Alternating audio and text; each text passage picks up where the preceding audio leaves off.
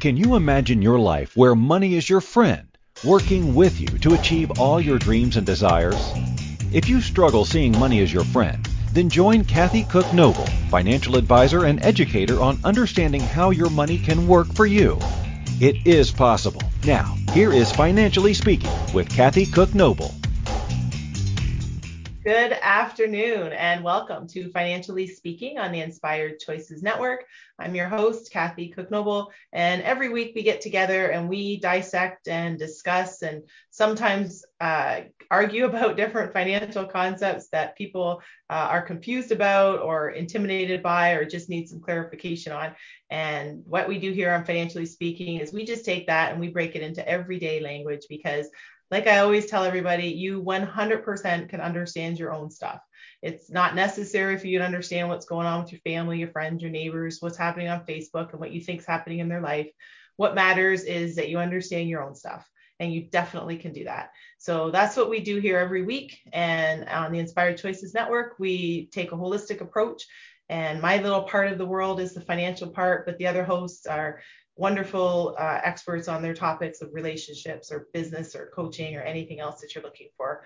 So I encourage you to plug yourself in, and don't forget to download the app because it's absolutely free. You can be with us all the time. So if you're not listening to it live, you're certainly welcome to join us in the recording part of our podcast, which is on over 200 platforms. Or you might even be looking at us because we're now on TV. So that's kind of cool too. So download the app. It's absolutely free for Androids and for iPhones. And every once in a while on our show, we get some guests, and I'm going to jump right in because I have to. Well, it sounds very good. Thanks for having me. I am like this. I have to confess a little bit. Tonight is a real treat for me because we have a real live Wall Street titan who has really spent a remarkable career, like just beautiful career when you read about it, and has just got an amazing story to share with us with his new book. So I'm going to jump in and introduce my very, very special guest, Ed. Hey, Jim, and welcome to the show, Ed. It's so wonderful to have you here tonight. Nice to be here, and thanks for inviting me. Look forward to having some fun. My pleasure, for sure. For people who don't know, I'm going to just give a tiny background, Ed, and I'm going to let you jump in and tell your story because it is something truly that Hollywood hasn't come up with a story like this. And that's one of my questions is if they are going to have a story like this, maybe based on your life. Sean Connery died, so we're having a little trouble with the leading man. So. Oh, see, and I could see that. He would have been great. I have a Sean Connery story for you then. You'll find kind of interesting. So Ed was at the age of 3, and he was kidnapped by his father. He was driven cross country in the United States, and he was told by his father that his mother had passed. He pressed his face against the car window. He watched the miles pass, and he had no way of knowing at that very tender age where his life was going to take him. And that's the part of the story I'm going to leave for Ed to tell the rest, because this is one of those stories that could go in any direction. And you, in your book, Ed, you quote one of my favorite poems about the road less traveled, and you took the road less traveled in so many ways. So I'm excited to hear from you. Please share your little bit of background there, and we'll talk about your life experiences on Wall Street, how you overcame all this adversity. You've really, the mental ability that you have to be able to handle this, I think is extremely impressive and encouraging and inspirational on so many levels. So share with us a little bit about your story and your book that you just now published. Well, my book was something that I was never going to do. At age 18, leaving the final orphanage, I decided I was going to bury my background forever. And when I got to be 75 or so, my wife and my daughter and my sons said, we've got to put this on paper. And I finally attempted it. And I was going to just print a book for, 100 family and friends. And I sent the galleys out. I just got an enormous return saying, this is something that every freshman in every college ought to read, or every senior in high school. So I went forward. It took me 7 years to write. I have 2 other manuscripts, which I'm hoping to come out with. But just to take what Kathy said and capture this life of mine, which I almost don't believe. And by the way, I had a great deal of difficulty writing about what Kathy was talking about because it was a very difficult thing. My daughter actually wrote the first draft, and I basically luckily kept every letter that my father wrote me. And when he died, I had a box and basically had every letter that I wrote him. So we had some pretty good, information. You find when you write a book, you first of all have to communicate what you want to communicate, but you also got to recognize the reader has to be able to read exactly what you want to talk about. And so, putting these two things together and separating facts from what you remember was very important. Anyway, Dad lost all his money in 29. He came as an immigrant, did extremely well. And by 29, he had everything. In fact, in the book, you'll see he's pictured next to his airplane, which was very unusual in those days. 29, 33 took everything, including his mother. Mother died during that period. He was very close to his mother, much closer to his mother than his father. And in 1933, as he told me, he said, I had a decision between committing suicide and driving to California. And he decided to drive to California. Thank God for that, or I wouldn't be here. And on the way, he stopped at a cousin's house, totally unwelcome, because in 1933, nobody wanted to see anybody because everybody was extremely poor. It was in the middle of the horrible depression.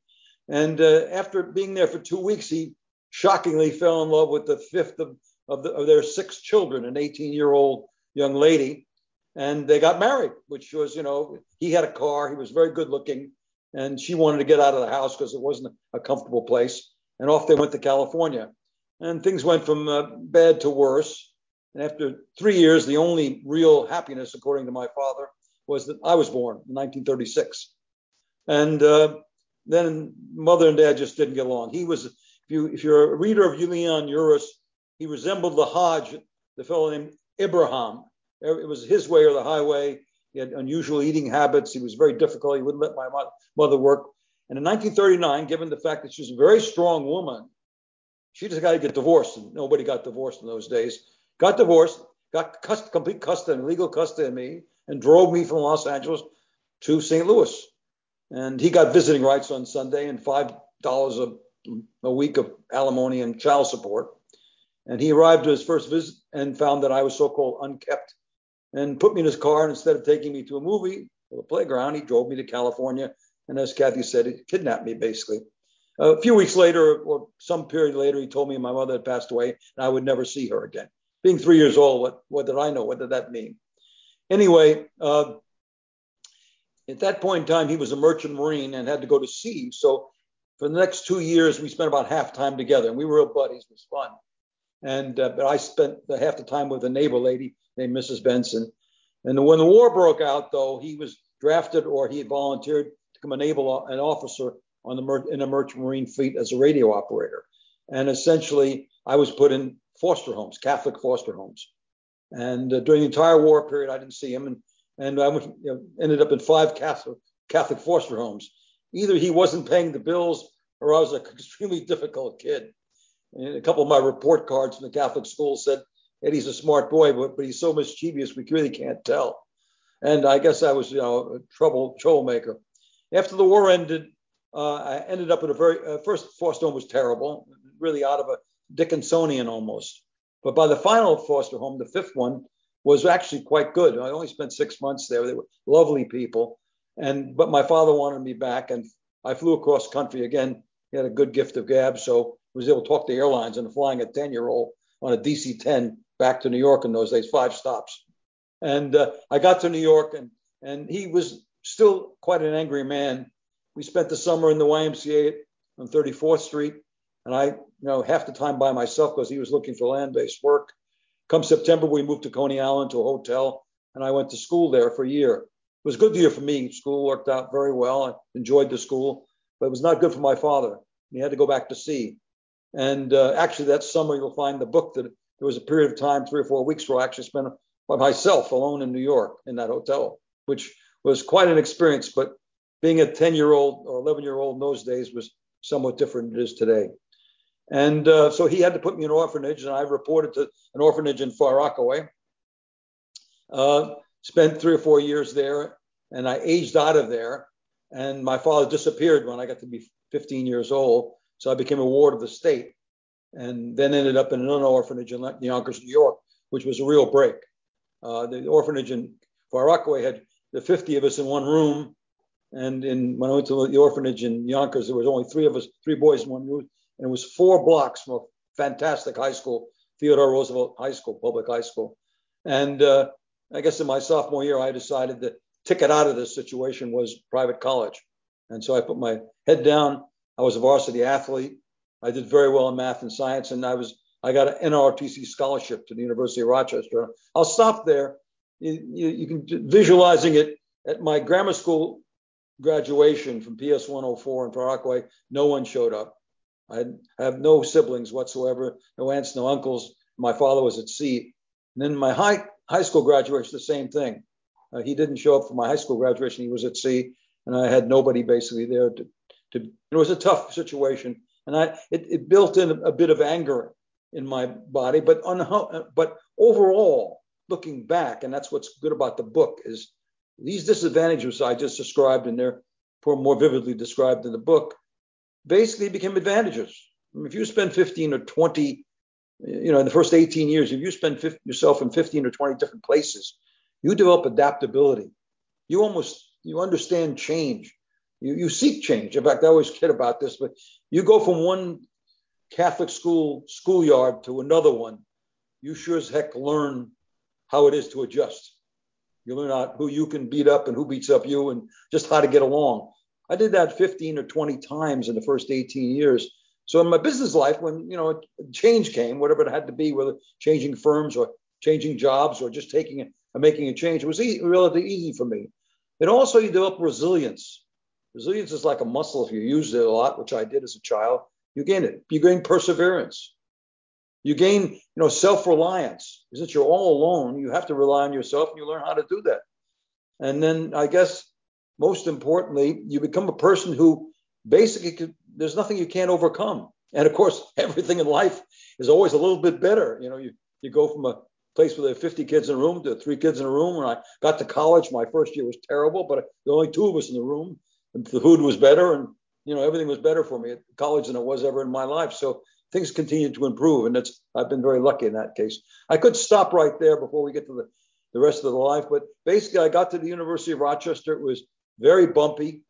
I had black leather jacket and all the wrong clothes, and the only thing I had was an NROTC scholarship. And those days, rushing at fraternities was the first week, and I got rejected by all the fraternities. I look different, I act different, but most importantly, when I try to get across to foster kids when I talk to them, I'm doing a lot of talking to foster kids and kids from orphanages, is you feel differently. You got to get over that, because you aren't much different than those other kids. Maybe they had a little different life. They learned to ride a bicycle or swim or whatever else you didn't, but you're really the same. And by my sophomore year, I was off and running, and I can describe my college life I flourished. I really flourished, but I didn't tell anybody about my background. A little bit of denial really helps, because it cut out a lot of conversation. It cut a lot of explanation out. My father was a merchant marine. We lived in a post office box in San Francisco. My mother died when I was 3. End of conversation. And I wouldn't go any further than that. Of course, one of my girlfriends said, "You're awfully dark." Well, but that was kind of maybe good in that respect. Girls kind of like guys who are a little dark. So I got along pretty well. I'll stop there, Kathy. My daughter who works for TED Talks always says, "Ed, you answer the questions too long, and give somebody else a chance to ask you questions, which is probably more important." So Kathy, I'm gonna turn it back to you. Ed, I can totally understand, because your story is so amazing. And honestly, I could just listen to you and I wouldn't have any problem at all having to be on the other end. I'm thrilled to hear your story live. Your book is beautifully written. And I remember the part when you said about your daughter having to have to write that part for you, and dealing with that, because that is difficult. We're going to take our first break of the night, but when we come back, I want to ask you, because you stated like it was so easy to do. A lot of people could wallow in any number of different situations that you went through, and could have turned to drugs and alcohol and a whole different kind of lifestyle that you chose not to do. You made a very deliberate, conscious decision to get yourself, that was your way out to go to college. And you made a very conscious decision to do that and get the grades, where you see and hear a lot of stories where people don't, and they go through these very dark, self mutilating almost. No, you have to turn the anger toward being successful. rather than turning it externally on other people. I turned that anger that I had on, I'm going to be successful, but also I had other help. My father, regardless of he abandoned me 3 times, he still, in his letters and in his conversations, always supported me. I was always the greatest. The nuns at the Catholic school, they showed me that if you were good, you did okay. If you weren't so good, you didn't do okay. You know, the movies in those days, it was very different in those days. The movies, the good guys always won. You know, that's right. John Wayne, you know, or even Jimmy Stewart, they always won. And so that Saturday afternoon was you know, you said, that's what I want to do. I want to be that kind of ride off into the sunset, you know, and that helped an awful lot. And then, of course, you know, we're going to a high school where, in the case Theodore Roosevelt in those days had 80% of the kids were going to private colleges. I had examples, you know, and I had a lot of, you know, I wouldn't listen to many people in those days because I was very self-reliant, but I was in that mix. And the girls that I dated at high school and I on the basketball team, those guys, you know, they all going to try to go to a private college, and that was the answer. And that's why I'm a zealot on education. It's the solution to almost everything or everything. You speak my language on that. I love school. And my mom always, even this week, she's like, I thought you'd be done school by this age. And I said, I did too, but I don't think you ever finished school. So lifelong learning. It's absolutely more now than ever before. Absolutely. And you can learn so much faster. It feels like it's almost hard to keep up. But we're going to take our first break. Do not go anywhere. We have Ed with us for the entire night. We are going to be back in just a few minutes, so don't go anywhere. You're listening to Financially Speaking on the Inspired Choices Network. We'll be right back. Too many of us get caught up in the unreal lives of reality television and complete to acquire stuff, which is setting us up to accumulate lots of debt. We're scared, confused, and don't know who to talk to. By tuning into Financially Speaking radio show with financial advisor and educator Kathy Cook Noble, you'll learn tips you can use to improve your financial health, which in turn can improve your overall health and make for a very happy life. Live a life you can afford and enjoy. It is possible. Listen for Financially Speaking radio show every Monday at 4 p.m. Eastern Standard Time, 3 p.m. Central, 2 p.m. Mountain, and 1 p.m. Pacific on InspiredChoicesNetwork.com.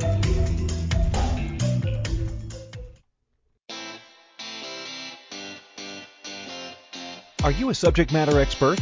Are you here to share your expertise with an audience waiting to hear from you in only the way you can deliver? Are you ready to have your voice amplified across the airwaves? Inspired Choices Network has a global radio platform streaming to millions of people across the world. Professionally produced and supported by an accomplished team every step of the way, you can broadcast from anywhere in the world, knowing your voice matters, and we ensure it is delivered with ease and efficiency. Eager to hear your message, the world awaits. Contact us today to become an Inspired Choices Network radio host. Email become a host at InspiredChoicesNetwork.com. This is the Financially Speaking Show with financial advisor and educator Kathy Cook Noble. To participate in the program, join our live studio audience in our chat room at InspiredChoicesNetwork.com. You can also make the choice to ask or comment by email by sending to Kathy@bookkeepplus.ca. Now back to the program. Good afternoon and welcome back to Financially Speaking on the Inspired Choices Network. I'm your host, Kathy Cook Noble, and we have a very special gift tonight because we have Ed Hajim with us, who is former Wall Street financial guru. He just wrote a book about his past, and I want to talk to you about Wall Street. And I have to admit, I'm just a little bit starstruck because I've been to Wall Street, being a big fan of the financial industry and watching, the different financial programs and reading the books, and it's just an energy down there that I thought is different than anything else I've ever seen or felt. So I want to ask you, how you feel about Wall Street now and the changes with the way the world's moving in terms of different kinds of cryptocurrencies and NFTs and all this new stuff that's happening. Do you still stay active with? I know you're still chairman of your company, and I suspect, having had a few minutes talking to you, that you're very active and keeping up to date and learning new things all the time. And the rate of change that we see happening with information today is incredible. And I'm just wondering, what are your thoughts on all this social media and, you're right on. In fact, as we basically have, it's a more difficult process than it's ever been because of all the things you just enumerated. The rate of change is greater than it's ever been. There's much less human and more machine involvement. There's, the international market is wide open. When I started in the business, the commissions were 25 cents a share.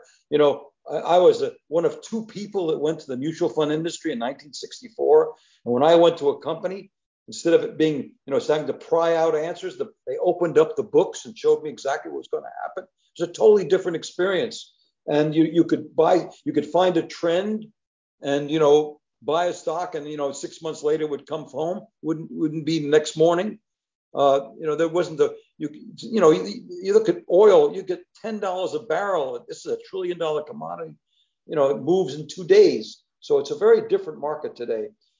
I was very lucky because I've actually touched all the bases. And that's one thing I wrote this book about. I was an analyst. I was a portfolio manager, president of a mutual fund company. I ran an institutional business. I ran an entire brokerage business. Then I became a CEO and a chairman of a small investment bank, which was the greatest experience of all. And for nearly almost 20 years, I grew that bank, and I therefore got involved in all of the processes, which the most important process, which you've already mentioned, is change. If I didn't change that firm almost every year toward the right direction, we'd be out of business. The same thing with portfolios today, although we still should recognize that over the long term, there still is a long-term process that stocks and certain kinds of fixed income securities still will allow you to overcome inflation. And that's because I went into the mutual fund business in 1964 when the largest mutual fund was only $1 billion. I went to a little company in California called Capital Research, which only had $350 million under management, and then only had 15 people. Now they're $2 trillion. Now you can see that I'm a smart guy. I should have stayed there and never moved, but it was a different path for me. I had to go out and fool around and take. I've had so many jobs over the past 50 years that people wonder whether I have a trouble keeping a job. But as you go through the book, you'll see each time that I changed, there was a good reason. The only non-good reason for leaving was Capital Research. I actually made a mistake there. I spun myself off into my own mutual fund. It was a joint venture.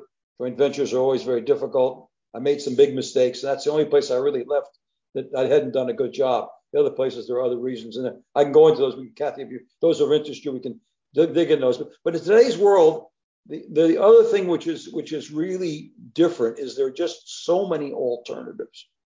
I mean, I ran the University of Rochester's endowment for 15 years, and you look at the spread of what you can invest in. I mean, start off with just treasury bills and work your way over here to venture capital. And there are 15 or 20 things in between. Private equity. One of the things we've done quite a bit at my new company is private credit, which people almost didn't exist in a while back. The banks did it all. Now private credit's a very interesting asset class. The commodities now become an asset class. And I hate to say it, crypto is an asset. They haven't been recognized yet, but you're seeing major players now put crypto into their portfolios. And in America, we're going to have trouble understanding crypto as a currency. But if you're in El Salvador or Argentina or other places like that, crypto has a certain place. So I think it's going to have a problem in the next few years, because when these new situations come into vogue, they do very well. Then there's a period where they don't do very well. If I go back, in when I started the business, the over-the-counter business. Well, I remember I was buying stocks in the over-the-counter, and the guys like me were saying, don't do that. No one should be in the over-the-counter market. And of course, it did very well in the late 60s, and then it had a comeuppance. All right, you go back to people maybe more recognize what happened in the late 90s when you had all the e-companies and Amazon and things like that. Amazon did extremely well in the 90s, but people don't remember. They forget Amazon went from $100 a share to $10 a share in 2001, 2002, and of course is now one of the great companies in the world. So that's why I'm worried about crypto on a near-term 2 or 3 year basis where it has a comeuppance, and we don't understand crypto completely as to the amount of leverage, the amount of margin that's in crypto yet. So when things get ugly and people start getting margin calls, crypto could have a problem, and it is volatile. So NFTs are the most interesting things I've come across in a long time, and I must say I'm still a neophyte. I'm dealing with what's nice about NFTs is you get a chance to really talk to a lot of young people and listen to them. Crypto too, by the way, beyond Bitcoin, if you go into Solana or some of these other ones, you have to talk to a really young person. And I go back into the 60s when we had, when things got a little crazy with the conglomerates and things like that. And the concept was you had to have a money manager who was under 40. You couldn't, nobody over 40. When I graduated business school and they taught the investment management course, it was as much about bonds as it was about stocks. And here we were on our way to, 40 years of declining interest rates. So the change in the business is quite big. It was simpler when I went. I mean, today I wouldn't recommend young people necessarily, unless they really love it, going to these very large financial institutions. Because when I went, to Lehman Brothers or Morgan Stanley at the time, they had $20-30 million worth of capital. And, maybe 300, 400, 500 people. Today they have 30,000, 40,000 people. So, I'm more inclined to go to a place where I get more responsibility. Hedge funds, venture capital, some of these smaller brokerage firms, I think there's more excitement there as far as I'm concerned. And that's really the difference. In my day, you go to almost any small firm and you got a lot of responsibility right away. These big firms, and you can't knock JP Morgan. It's a great firm. Jamie Dimon is running a fabulous shop, and there are parts of it that are very exciting. But it's just a great big place. And I've always been an entrepreneur, finding a place where, I tell young people, forget what they call you. Ask what you're going to do Monday morning. What are you physically going to do? And in my book, I describe my decision to become an analyst rather than an investment banker in 1964 when I graduated from business school.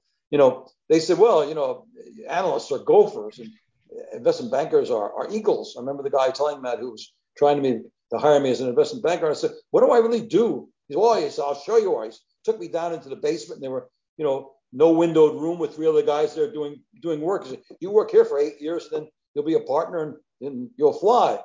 And I said, and I went out to Capital Research. Says, what do I do? They said, well, 3 months you'll be on a plane talking to presidents of companies. So I said, make sure what they call you is not important. Well, Kathy, people, nobody wanted to be a broker. It was a horrible experience, or a wealth manager. It's one of the great jobs in the world. You have a chance to meet nice people. You're helping nice people. You have what I call an intellectual video game every day, because everything's changing every day. And you get results. You know whether you're helping people or not. I think it's a great experience. With today's information, every day is exciting. And by the way, if I turn my other screen on, you would see I have a full Bloomberg screen. I have 6 Bloomberg screens. It's a disease. I admit it. I just love it. I mean, I was a strategist for over 20 years. I love talking about the market. And it was a great experience because when you talk about it, month to month, a year later, you're either right or wrong. And it's kind of a nice result, or you comb your way through it. I love that experience. And I travel the world talking about the market. I still do. Well, I'm shifting now more to my book because I really my focus is young people. I want to try to get them through that 17 to 25-year-old period, which you just talked about. You can go very wrong during that period, or you can go very right. And just helping them through that get them over a couple of bumps is more important to me. But I still love the stock market. I'm not anywhere near as qualified as I used to be because it was a full-time experience. And Zoom has done wonder for me because I actually formed a bunch of investment groups, which when 5 or 6 years ago, they started throwing me out of them because I refused to go to the meetings anymore, living in Florida. Now with Zoom, they've invited me back in again. So I'm getting more qualified. So that's a little bit about, I think that's a little bit of an answer. I think it's a difficult more equation. And I think people like yourselves and investment managers are more important than they've ever been. When I went into business, there were individuals who weren't in the business. They were very smart. They knew about industries and companies that could invest on their own. And brokers were, much more knowledgeable in those days. They didn't need as much help. It was a much simpler market. And we didn't have machines. Yeah. Machines have changed things quite a bit, and algorithms and index funds, things like that. They've really changed the game. And the index funds didn't exist. And if you look at things, which I've never been a big proponent of index funds, but they've done pretty well. So if you're not sophisticated and you don't have the time, there are indexes which you can be involved in. I argue, I have a couple of my friends have been big players in index funds, and I say there are periods of history though. That's why you need a financial advisor. From 1966 to 1983, 16, 17 years, if you were an index, you made no money. I was around the world talking to people about Indexicide. Now, since that time, it's been fabulous. The Dow Jones was 600. It's now, 30,000. So, you could have just stuffed it away. Now, there have been some pretty big bumps in there, but if you close your eyes, you're okay. And, but I find that the individual needs someone to talk to who's spending time on his or her particular problem. That's a little long answer, a short question again. My daughter would criticize me. You know what, though? I completely appreciate it because I share your enthusiasm with it. I turn my screen off, so when I'm doing the show, I don't get distracted because I follow it too. I love it. Disease. I could see it. I have the same disease. I love it. I have the same disease of school. And I want to ask you about that because I know one of your essays I read that you talked about why people don't have to go to college or maybe shouldn't go to college, and about the trades and the importance of education. And I almost think it's the definition of education that people have. When you hear it, you think automatically some kind of post-secondary education, whether it's a bachelor's degree, a master's degree. That seems to be what people equate education to. And I always think that education is not so much about the piece of paper you get, but more about what you're learning and how you're using it and how you're sharing it really with other people. And the trades has been a huge conversation lately. And I know you've talked about it and the importance of the trades industry, and that's reading your market with your 17 to 25-year-olds where they're trying to figure out, right, what do I do?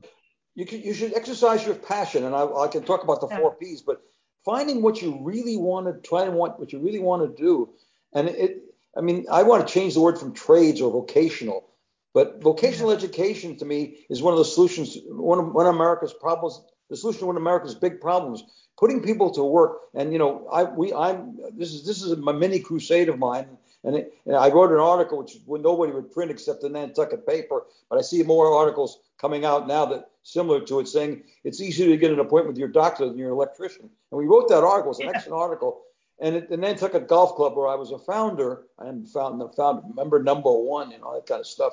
But we now have we used to give 2 academic scholarships a year for the first 15 years. We're now doing 7 vocational scholarships. And for example, we do a chef that wants to go to Johnson Wells. It's $40,000 a year. So it's really worthwhile. But if a young man or a young woman wants to be a chef, he shouldn't be studying Western European history, 14th century Western European history, but to be a chef, or electrician, or a carpenter, or a plumber, or one of the most important things if you think about in the morning, if you got a sore arm, it's terrible. But if your computer doesn't work, that's the worst. You need somebody to come and help you. That whole cadre of people that can service computers are very, very important. And it's going to, it changes continually with the different type devices that come out. So I'm a big zealot on vocational education. I've got a couple, and the American Society of Mechanical Engineers is now pushing towards it. And because for every one engineer, you need 4 or 5 technicians. And, they're just as important to the problem as the engineer himself or herself. I'm big on women engineers too. My school is now, we started with no women in the Hajem School of Engineering. We're now up to almost 40%. So I think that we scared them away. That was the problem.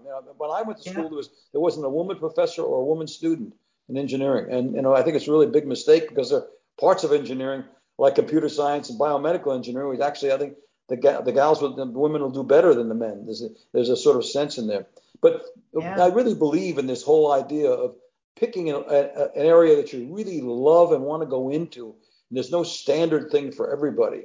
And by the way, as time goes on, there are requirements for new jobs, new vocational jobs that we never had before. We never had anybody service our computers, 20 years ago. We didn't. I mean, iPhone didn't exist 20 years ago, and there's all kinds of. There are diseases now that didn't exist, like Alzheimer's. There'll be a whole series of people required to service that community. Memory units now. They didn't have memory units back then. A friend of mine just unfortunately put his wife in a memory unit. There are specialized people there that have to be trained to handle that kind of problem. So I want people in their late teens to start to think about their passion, think about their talents, think about what they really want to do, and also think about the context of their life. What in the next 40 to 50 years, what's going to happen, and what part of that do they want to play in it? Yeah. And because there are so many areas that you can get into that are more interesting and different and so forth by looking ahead and saying, I want to do that. Not necessarily, the college is not necessary. We probably have too many colleges and not enough vocational institutions. I'm involved in the Keys down here. We just constructed an Upper Keys community college. We train first responders, and I'll tell you, there's a woman policeman that gave a talk on our video this year, off the charts, really excited about being, a policeman. I mean, a police person, police woman, and she was just fabulous. In addition, we're training nurses there. We're training marine engineers because we're down here near the water. And these people are just so excited about coming in and doing the work. Most of them, a lot of them are doing it at night because they work and so forth. And so it's very productive. And I think that's the kind of thing we need more of. And I think we're getting more of it. America responds, and they are responding. I've been in contact with a lot of the so-called community colleges, and they're all moving in that direction now. So I think it's exciting. But I'm involved personally in these two, one here in the Keys, one up in Nantucket. And I think it's very satisfying. You watch the kids, they're really excited about what they're doing. They're happy because they're doing something they want to do. That's awesome. And it's so important. You mentioned the 4 Ps, and you talk about it in your book. And the first one was passion.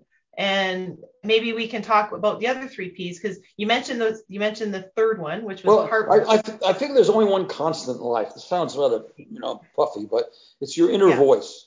And I think you want to develop a conversation with your inner voice that has a vocabulary, and and where you can go back to it. Like, let's take the passions. I think passions, you start with finding your passion, which is an overused word, but it really is your talents, your interests, your context. Where and also things like where you're an only child, where you were the 6th child of 11 children, all that stuff that's in that whole process. But remember, the changes. When I was in high school, and you could probably refer to this, math and science, baseball and basketball, and girls. That was my passion. Go to college, it morphs. I played freshman baseball and basketball. That morphed into intramural sports and extracurricular activities, which became very important. Math and science merged into engineering, and then chemical engineering. And then later on in life, my passion moved from chemical engineering, or the engineering process, into finance, and finally management. And shockingly, my passion, actually, I discovered my passion in college. I didn't know that it was my passion, but I look back on it, and again, writing the book helped me. I started a humor magazine when I was a junior. I was taking physical and organic chemistry. I was crazy. But Rochester was a place where fun went to die. It was a very serious place, and I wanted to do something, make people laugh. And the president was against it, the provost was against it, the librarian was against it. But I created this humor magazine. I put 30 people together, and we did this thing. What happened basically is I found out my passion was putting people together to solve a problem, to produce a product, to answer a question, to get a solution. Excited me. And I found I had a further passion. I got a terrific kick out of having people exceed their own expectations, do more than they thought they could do. I sort of repeat that. My passion was putting people together to solve a problem, create a product, start a program, find an unsatisfied need, find a latent demand, that kind. But then when I got into it, taking someone and helping them exceed their own expectations. By the way, by doing that, I found out later in life, I exceeded my own expectations. So that was my passion. Now, second one, P, is principles. I think early on, most of us get our principles from our religion or from our parents. It's, what are the rules you want to follow? What are the lines you won't cross? When you're in that early stage, you can talk about that and think about it. When you get in the game, the real game, and it's happening very quickly in the morning, something comes in. You have those moral moral situations established, you can make decisions more easily. And I was taught my first, rule was set by the nuns. And it may be the only rule you need is be doing to others. It was very important. That was a rule. And I learned it with the golden ruler. I can still feel it. They let you know that you learned this. The second rule, which I had to learn, was the second golden rule, which is he who has the gold rules. I was very poor and I wanted to have, a better life. And I was going to basically seek financial resources. And that lasted until my mid 40s when I traded it in for freedom. Freedom became more important to me than financial resources. By that time, I didn't have a lot of money, but I had enough financial resources that I was satisfied. And instead of going to when I left Lehman Brothers, instead of going to another fancy large firm, a lot of money, I went to a little tiny firm where I was going to be the boss and I would have freedom to do what I wanted to do. Greatest decision I ever made. But I traded the principal in. And, I found that, and all through my life, I collected principles. When you get one on Bloomberg, you stick it up on your wall. And one that really serviced me well was you can accomplish almost anything if you don't worry about who gets the credit. And I used that for years. I always, I didn't care. And then later on in life, I found out I went even a step further. I deflected credit. No matter what you do in life, someone else has helped you. And when someone says, Ed, you did a great job, I say, no, Barbara, she was the one who did it, or Joan, or Sam. And it really makes you feel good, and it makes Sam feel good, or Joan, or Barbara. And I did that almost. You'll see in the book a couple of times when they were going to try to, be nice to me. I said, always think about deflecting credit. Then finally, and I can go through lots of principles. So I had them up on my wall and everything. But the final one today, I adopted this 20 years ago, is gratitude. People ask me at my age, how are you? They want to hire you. They want an organ recital. This hurts and that hurts. I just say I'm grateful because it's true. That's the most important principle to me is being grateful. A friend of mine once stopped when he was 70, made a list of 44 people and went around and thanked each one of them, which I think is his book called This Is the Moment. I give out to everybody because I think that I try regularly to thank people.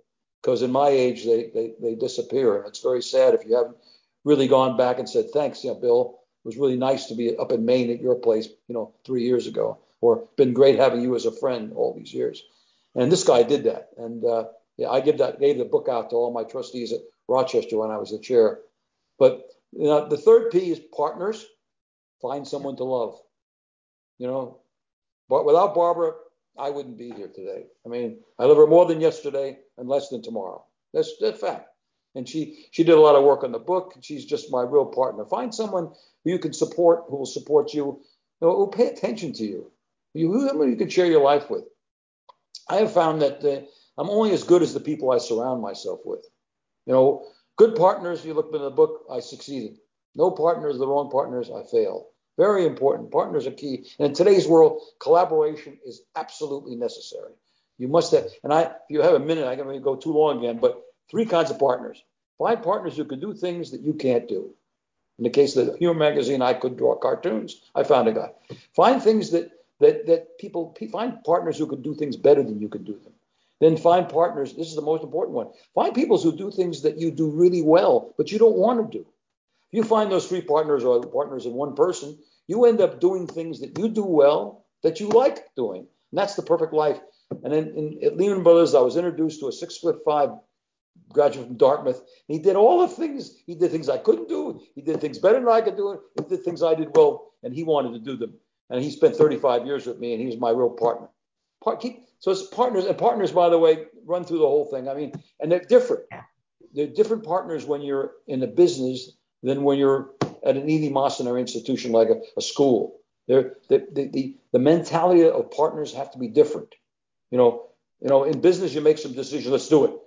Boy, in a school, you got to get consensus, and you have to have people who have that kind of patience and so forth. Then finally, as partners, find a friend. I tell the kids, look to your left, look to find someone you want to spend your whole life with. I could spend the rest of the afternoon on Dick Wiedemeyer, who's my friend at Rochester. It really almost forced me to go to business school. And until he died, he used to regularly worry about me. But anyway, plans. Plans are something, I was cornered the other day by a senior at one of the high schools in colleges I was talking to. He said, you said a lot of things. That give me one thing to do. And I said, write down what you want to do. Write it down what you want to do and how you think you might get there. And I know plans will change, but when you come to that turn in the road, if you've got that written plan, you'll make the turn quicker. Turn in the road won't be the end of the road for you if you've got it written down.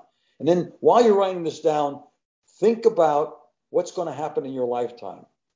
Think about the trends, the waves, the cycles in your lifetime, and basically try to catch a wave or a cycle. I have tons of yellow pads that basically have these things on it, constantly trying to find, in our business is finding a trend. And by the way, it's wonderful. I found a bunch of trends when I was in the brokerage business. I had to add the right analysts in the right area and so forth. And I found a big wave.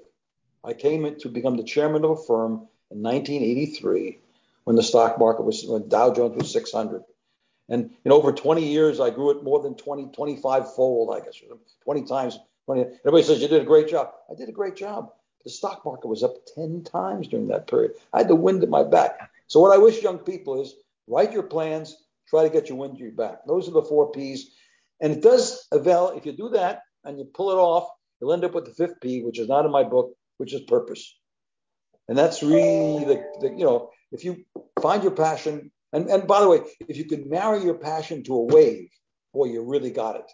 You find something you really like to do that's really going to happen during your lifetime, then you're really home free. And it doesn't necessarily have to be, by the way, making money. A friend of mine who was a surgeon at the University of Rochester found that the way that he found was basically spinal operations in Ethiopia. And he is in love with what he's doing, and he is changing Africa, because anybody that's got a real spinal problem, they come to him in Ethiopia, and he has pictures of his kids, thousands of kids that he's taken care of over the last 20, 25 years. And so it's each person to his own. I found this thing in the brokerage business, and I loved it, and I go to Wave, and it took me where I wanted to go and allowed me to bring closure to my business. But that's sort of the 4 Ps. If you'll give me more time, I'll give you the 4 buckets of life, which have to, the 4 Ps have to be poured into, and that's self, family, work, and community. Community is my word for giving back. And that's the juggling act that we all have. Think about it. You're juggling self with your family, with work, and giving back comes a little later. First you spend all your time on self initially, then you get into family, which is what's all that's left after when everything's said and done. Work is, you spend almost too much time on it, but it's something that captures you and you have to do it. And then community, giving back, is where you maybe get your greatest satisfaction. But it's a juggling act. And my 3rd book, if it ever comes out, the 3rd chapter is that balance is bull. You're never in balance. You're always out of balance. And if you recognize that, then you're ahead. That's why I tell businessmen, if you work too hard, you're not spending enough time with your family. If you have a sickness in your family and so forth, your work will start to suffer. I mean, just to be very nasty, when I get a young man or somebody gets divorced, he's no good or she's no good for 12 to 18 months because they're focused on that rather than their work. And in the community, if you're the chairman of the board of the University of Rochester and you got some problems, you're not allowed to work. I actually closed my hedge fund because I felt I had to spend full time on it. And I really didn't work much during the 8 years I was chairman because it was made 70 trips to Rochester. My wife said to me, for better or for worse, but not for Rochester. So she didn't go along. Anyway, long answer to a wonderful question. Oh, an hour's not enough with you, I can see for sure. We only have a couple minutes left on the show. I want to get your contact information in so that people can follow you or contact you, or I know you with your website, and I know you're on LinkedIn. What's the best way for people to really get a hold of you or see you or follow you? The very complicated website is Ed Hajim. I'm the only Hajim in the world besides my children, although my daughter thinks she's found some guy in a prison in Morocco. But, Ed Hajim, Hajim. It's not Hajim, which sounds much better, but unfortunately it's not. At, gmail.com, or more importantly, it's a www.edhajim. I think that's what it is. It's my website. Yep. And the book can be found on Amazon, On the Road Less Traveled, and by me, and it's on Amazon and Simon & Schuster. So I'm contactable. I did join. I stayed away from all of social media because I thought that it was a distraction. I have joined LinkedIn, So I'm on LinkedIn now, and I'm getting too many hits. So it's just, you have to allocate your time to certain kinds of things. And I probably was a little bit of a troglodyte staying off social media, but it allowed me not to flip to Facebook every night. My wife is on Facebook, so I get it anyway, so it's not bad. So it's www.edhagem, and I think that gets you there, I think. Perfect. We'll share that for sure. So what's next for you? Like, your book is truly inspiring. It's an amazing story, and I would not be surprised if I see it on the big screen someday, because I think it's amazing. What's next? You mentioned maybe another book or two. So what's next? And very funny, on my 85th year, my party at 85th year, Barbara put on, she gave out hats from the Nantucket Golf Club with what's next on it. And what's next on it is this book and things that this book will derive from it. The second book will be a book on the 4 Ps. I really want to, it's an allegory. As a young man goes to an island, he's taken there by a captain and a navigator, which could be his mother and his father or somebody. He arrives at the island. Out of the island bushes comes an older man, Archimedes. His name is Marcus, and they walk through the island. They walk to the village of passions, and it's filled with all kinds of passions, including bad passions. And then they climb a mountain into the village of principles. They spend time looking at the village. Then they come down the mountain into the village of partners, and finally the village of plans. And the conversation between the two of them goes on all the time. And it basically is the conversation with yourself, really. You know, if you had a chance as a young person, if you could talk to yourself as an old person, you really be way ahead of the ball game. So that's the second book. I'm excited about it because, you know, even it's a giggle, but if I have enough money and enough time, I'll make a video game out of it. It'll be the first video game where nobody gets shot. Yeah. I can see young people going to the Village of Passions and spending, you know, like they do with Dungeons and Dragons, you know, going through the house of music, the house of chemistry, the house of carpentry, whatever else. I have these houses, and then obviously we can't have too many of them in the book, but think about a big village filled with units that have all people in that unit do the same thing, and you could go in there and talk to them and see what they do and so forth and so on. So the same with principles. We have a room full of philosophy, religion, and, you know, different channels where people go down into those and stay there and sit there and listen to the different religions and different you know, philosophies and so forth.